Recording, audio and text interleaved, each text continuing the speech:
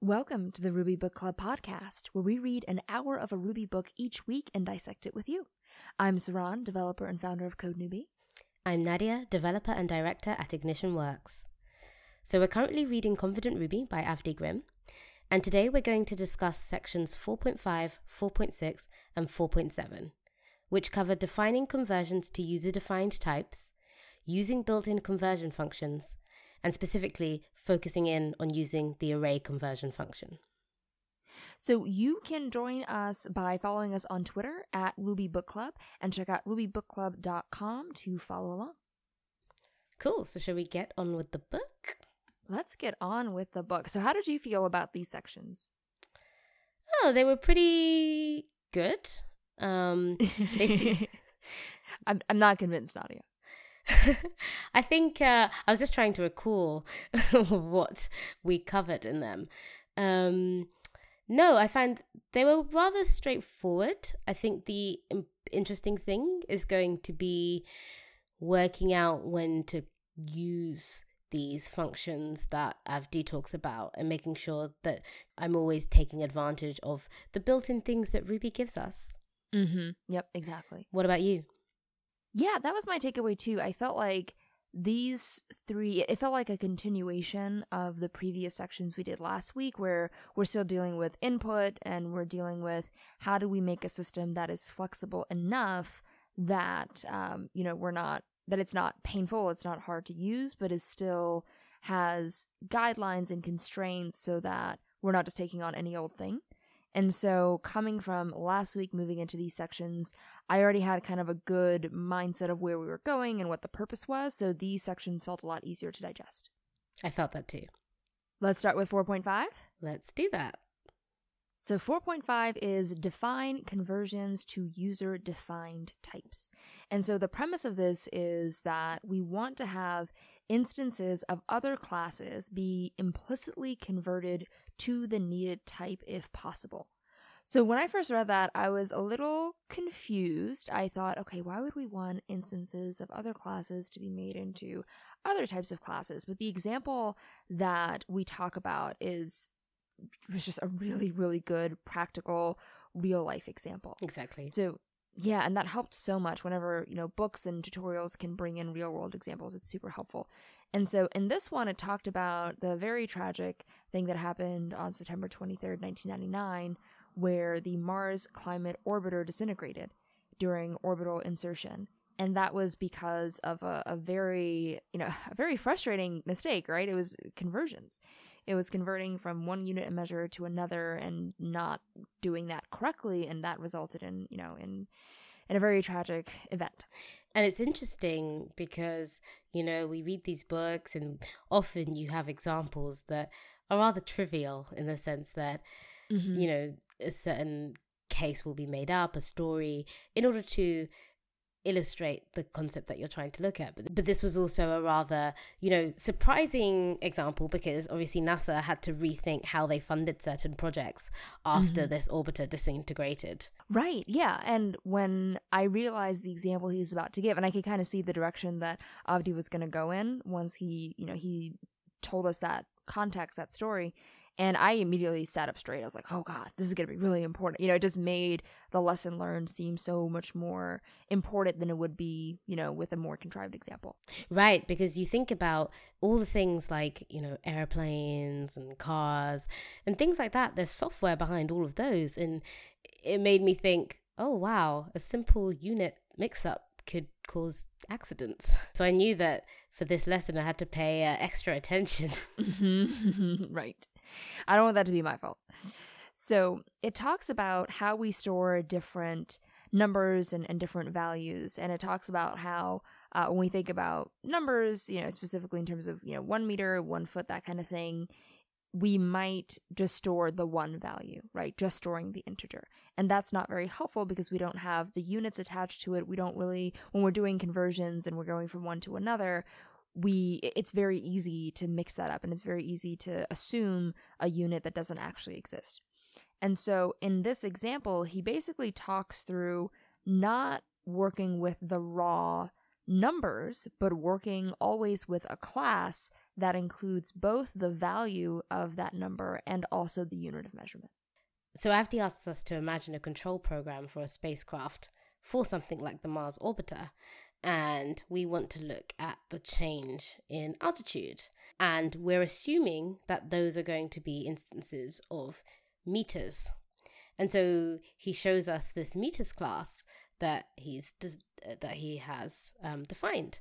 And so you initialize it with a value, and you also have a subtract method, which takes an argument of other, and you essentially subtract one instance of meters from another one.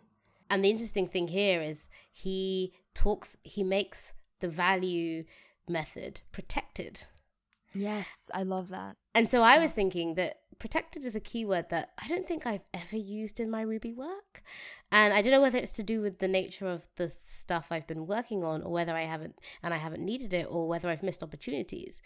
And I actually did a bit of research because for a second, I wasn't sure about the distinction between private and protected. And so just to sort of go over that, to clarify the difference for anyone listening who's not sure. So we have public methods, which can be accessed by any object. And then we have private methods that can only be called from within the calling object. And you cannot access another instance's private methods directly. So only that instance can call a private method. And then you have protected methods, which can be called by any instance of the defining class or its subclasses.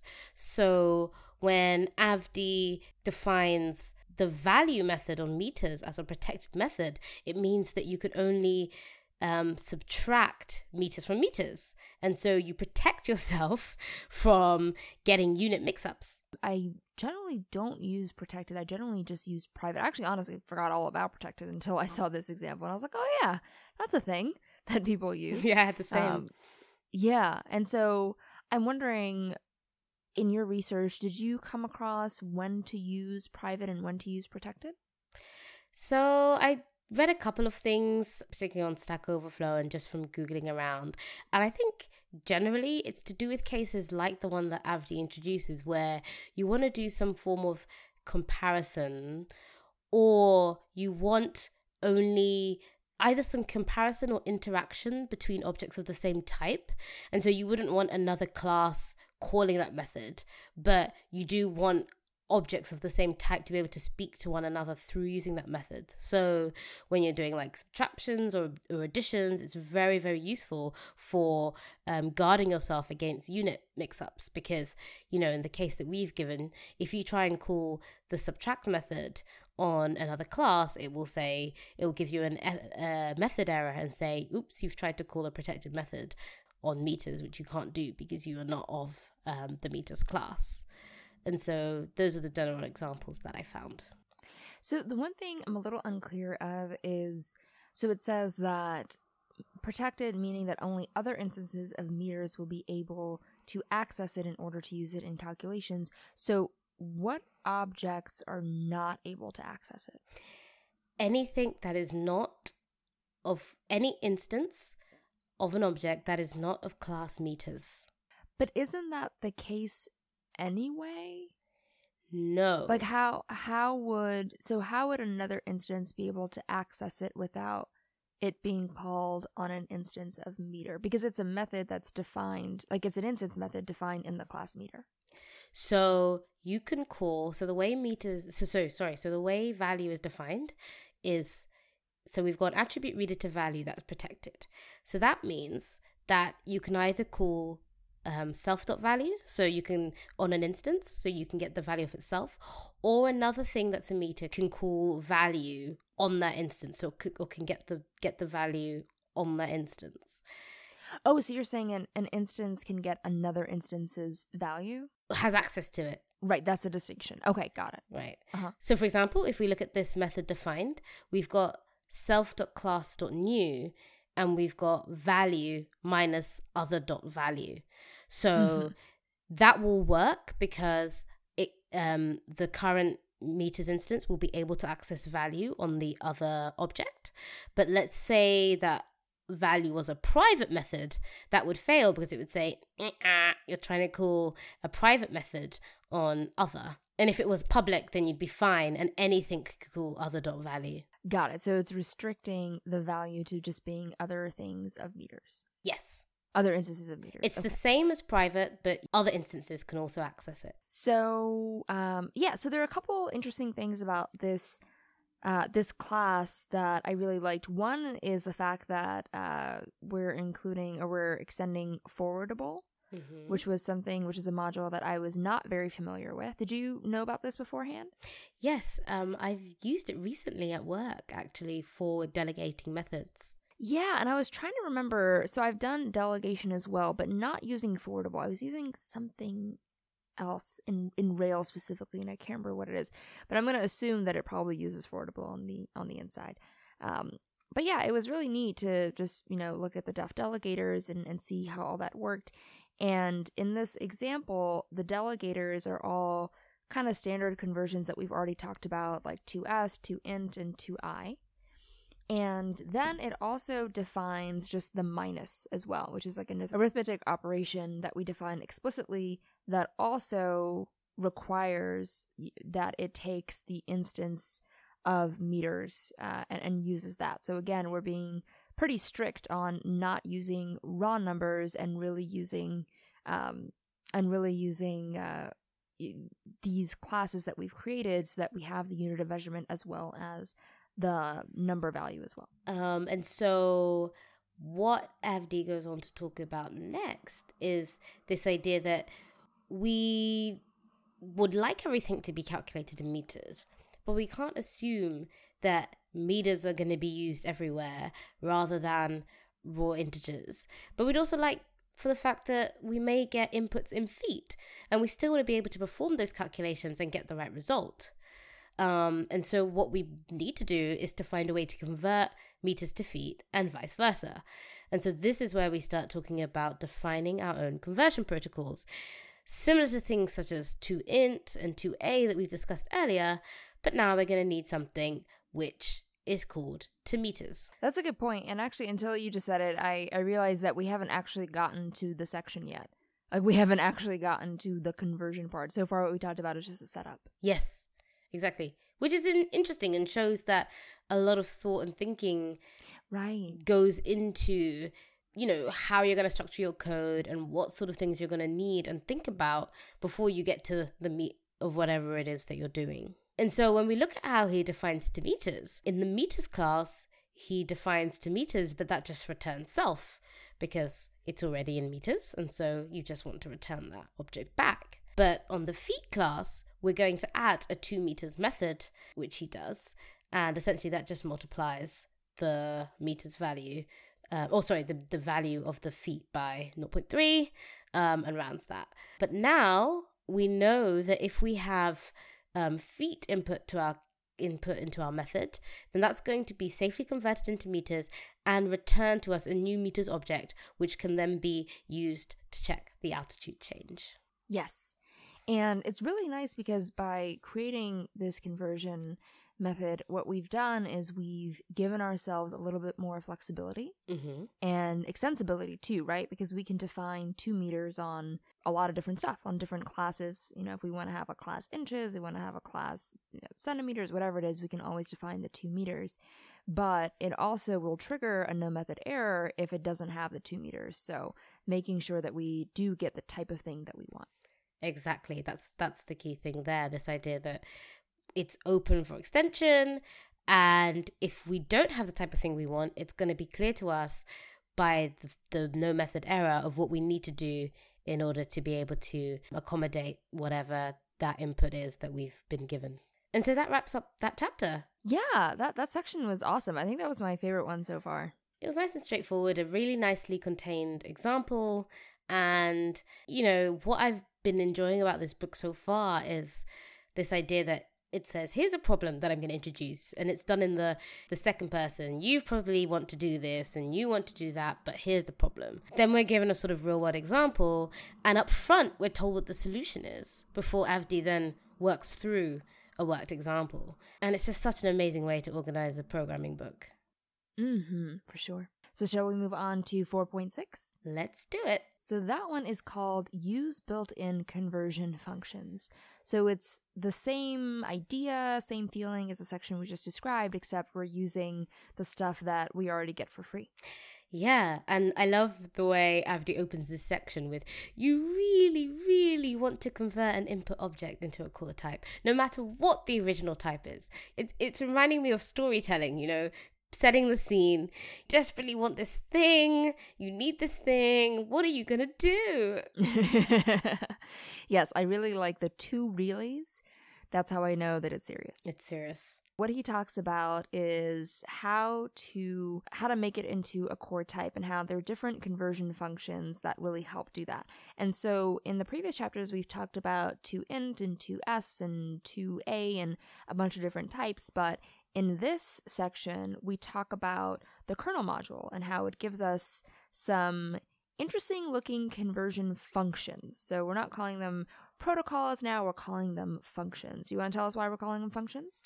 Well, they look a bit different to our usual conversion protocols. So to talk about what they look like when you read them, you know, they begin with capital letters and they've got the parentheses after them. So they're looking more like, I don't know, is it a Java style function or a statically typed language function? Not quite your normal... Not Ruby, basically. They look different. They're capitalized. And in this case, they each share a name with a Ruby core class. So we've got array, float, string, integer, rational, and complex. Yeah, they make me very uncomfortable. I don't like the capitalization. I don't like it at all. You're like, what is this? What's happening? And Avdi says that the reason we're calling them functions is because although they're ordinary methods, because they're on the kernel module, they're available everywhere and they'll interact with the arguments you pass to them, not with self. So there's no like caller in that same sense. He says that these capitalized conversion functions share two traits, one of which is the fact that they are idempotent. Now, can we take a mathematical interlude so I can talk about idempotency? Please do. So for me, idempotence is something that has cropped up again and again whilst I've been programming over the last couple of years. Really? I'll be talking about it. Yeah. So, you know, when I was at Pivotal and I'd be pairing with different people and we'd be working on something, someone would say something like, oh, we've got to make sure like it's idempotent. And what I asked a couple of questions, but the essential thing that I gathered was, when something's idempotent, you can call a function again and again on the same thing and you'll get the same response. But when it cropped up in Avdi's book this time, I was like, I want to do a bit more research on this. So I've got this down and it's not just a general feeling of what idempotency is. So by digging a bit deeper, I mean that I went on Wikipedia. And that's definitely proper research these days. So some interesting trivia.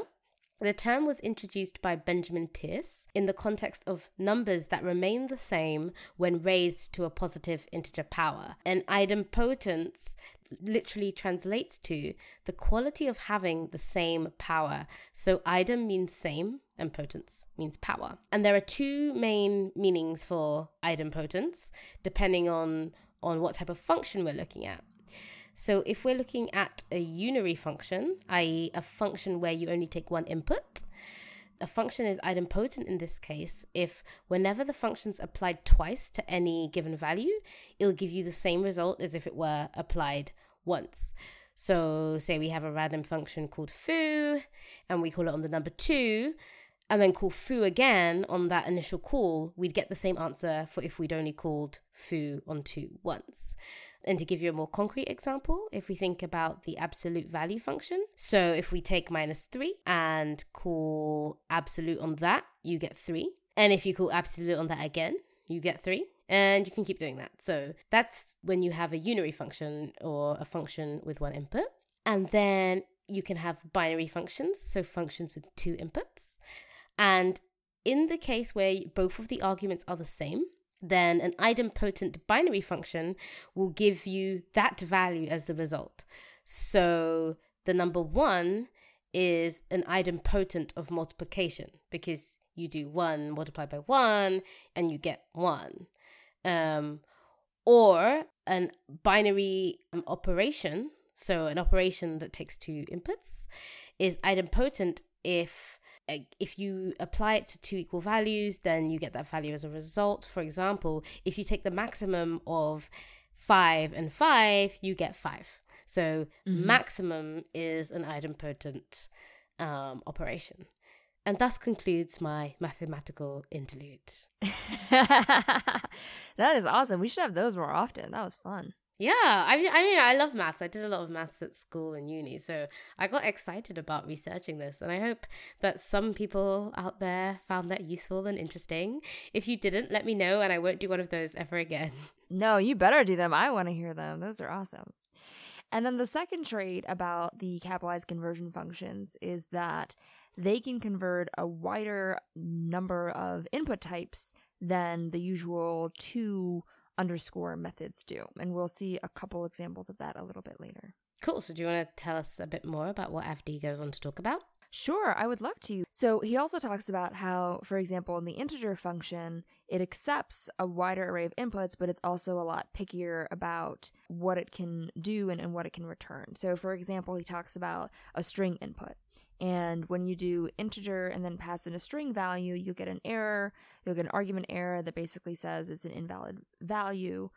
Whereas if you called a string and then did 2i, you'd actually just get the number 0 back. And so basically it's interesting because although it's more flexible in some ways, it's also stricter in other ways. But the thing that I appreciate about it is the thing that it is stricter about, it makes sense, right? So if you do try to make a string into an integer, you shouldn't be able to do that. It shouldn't equal 0. It should have an error. So in those examples where you might have different forms of input that actually do make sense, integer will take them. But in the ones that don't actually make sense, it'll reject it. Yeah, and I liked his little characterization of when we call the integer function, what we're saying is convert this to an integer if there is any sensible way of doing so. Right. So when you're keyword sensible. Sensible. So when you've got a random string like ham sandwich, should that become a 0? Or should that say... It should not. Exactly. And so when I'm looking at the different inputs, I'm wondering what in here, I guess all of the string values, right? Because it has integer 0x10, but it's, in a string. And that converts to 16. Because that's a hexadecimal. Right, exactly. But if I were to do, and I'm going to do this in my console right now, if I did 0x10 and then I did .2i or 2int, 2i, it'll give me back 0, which is not helpful if I'm trying to get integers. So it looks like the integer function is able to kind of see, even though it's, in quotes, I understand that it's a hexadecimal, I understand it's binary, I understand it's these different values that actually can be converted to integers. And what happens if you call toInt on that same hexadecimal string? Oh, that's a good question. I'm going to try right now. Oh, I get undefined method toInt for string. I thought we'd get that. Yeah, I remember we talked about that. Was it last episode or 2 episodes ago? Couple of episodes ago, I think. Mm-hmm. Cool. Yeah, that is very cool. And so, it looks like, there are certain functions where depending on how strict you want to be and what you're really looking for, it might make more sense to use these kernel modules and these functions here. So then my question becomes, when should we use the 2i versus the integer? And specifically for the other functions, right? Because when I saw that, I'm thinking, well, I always want to use these functions for everything. And I'm wondering if there are situations where it doesn't really make sense to do that. Yeah, that's a good point. I think it goes back to this idea of what type of flexibility do we want. So it sounds like, in some ways, if you can think of a sensible conversion of the input to the type that you want, then those functions will give you the confidence or the safety net that they will find that conversion for you. So for example, when he talks about how the integer function behaves, he runs over a sort of stack of operations that it will go through before it returns a no method error. So, it starts with a numeric value and will try and convert it to an integer or big num. If it's a float, it will truncate it. Any strings containing integers will be converted into decimal, hexadecimal, octal values. it will attempt to convert other objects using toInt, and eventually it falls back to toI. So essentially, you're adding on a stack of extra things that it's going to try, whereas toI will just try toI. And for toI to work, that class has to have toI defined on it. And it's likely that a smaller range of things will have that. Yeah, that makes a lot of sense. And so it's more flexible, but also maybe more strict a little bit. Yeah, I mean, Avdi recommends consulting the kernel documentation to learn more about how each of these conversion function works. So that's definitely something that I'm going to go away and do. Because I think once you do that, you'll get a better grasp of, now I want to use this function or that function, because you'll know about how it's going to handle the range of inputs that you will likely get. Definitely. And then one thing he notes I think it's near the end of this section, is the hash conversion function and the fact that there isn't one, which is surprising because it seems like all the other ones, are matched. There's an integer one, there's all the others. But for hash, there isn't one. And the closest thing that we have is using the hash and then the square brackets, which seems pretty close. Seems like a decent substitute. Yes, the only difference is that with that one, it takes essentially an even numbered list of arguments, and then it will do key value on those arguments. So there is less flexibility, but it's still useful. And I've definitely used that quite a few times in the current project I'm working on. Yeah, and so at the end, he wraps up by saying that when we use a conversion function, we ensure that an input will be converted to the exact type, to the expected type, providing maximum leeway for the class of incoming objects. So definitely a good tool to have in your tool belt. Yeah, indeed. And then on to the next chapter, where Avdi focuses in on the array conversion function specifically. Which is interesting, right? That we have a whole section dedicated to just this one conversion function. Yeah, but it's cool because, in the conclusion of this chapter, Avdi essentially says it's his go-to tool for coercing inputs into an array. So it's going to be, he wanted to dedicate a whole chapter on it because he found it so useful. Right, yeah. And so he talks about how when we use the array function, it allows us to, he calls it massage your inputs, which I love the idea of like massaging and getting all the kinks out of my inputs, which can lead to a very forgiving API. And so the example that he gives for when we might want to have a more forgiving API is logs. And he talks about how when we have our app running and we want to log different stuff, we probably don't want it to break because the log doesn't work. Instead, we might want it to just, not return anything or return an empty string, or just not have anything added to the log instead of it totally breaking. And so in that example, I'm just realizing how short of a chapter this is. This is like 2 pages long. And so in, his worst case scenario when using that is that nothing is logged at all, which is perfectly fine. Yeah. And so, this chapter, very short, is essentially Avdi's shout out to the array conversion function. And he says, it just behaves very sensibly whenever you want an array. And I use it before he turns to A, when he knows that he needs an array input. So since the array conversion function has Avdi's seal of approval, next time I want an array, I'm going to be reaching for it. Yeah, and it specifically calls out the string. It's funny. It feels like the string has some limitations on, on a bunch of these different functions. But when we pass in a string to array, we get back, an array with the string in it. And if we try to call .2a on a string, it does not like it. So yeah, another example of when it's really helpful to use the function and how it's more flexible in what input it takes in. Awesome. And I guess that's about it for this episode. Yeah, I think so. So what conversion protocols do you think you will use? Tweet us at Ruby Book Club and tell us about how you plan to use the takeaways from this episode in your next project. And until then, we will see you next week. Cheerio. That was awesome.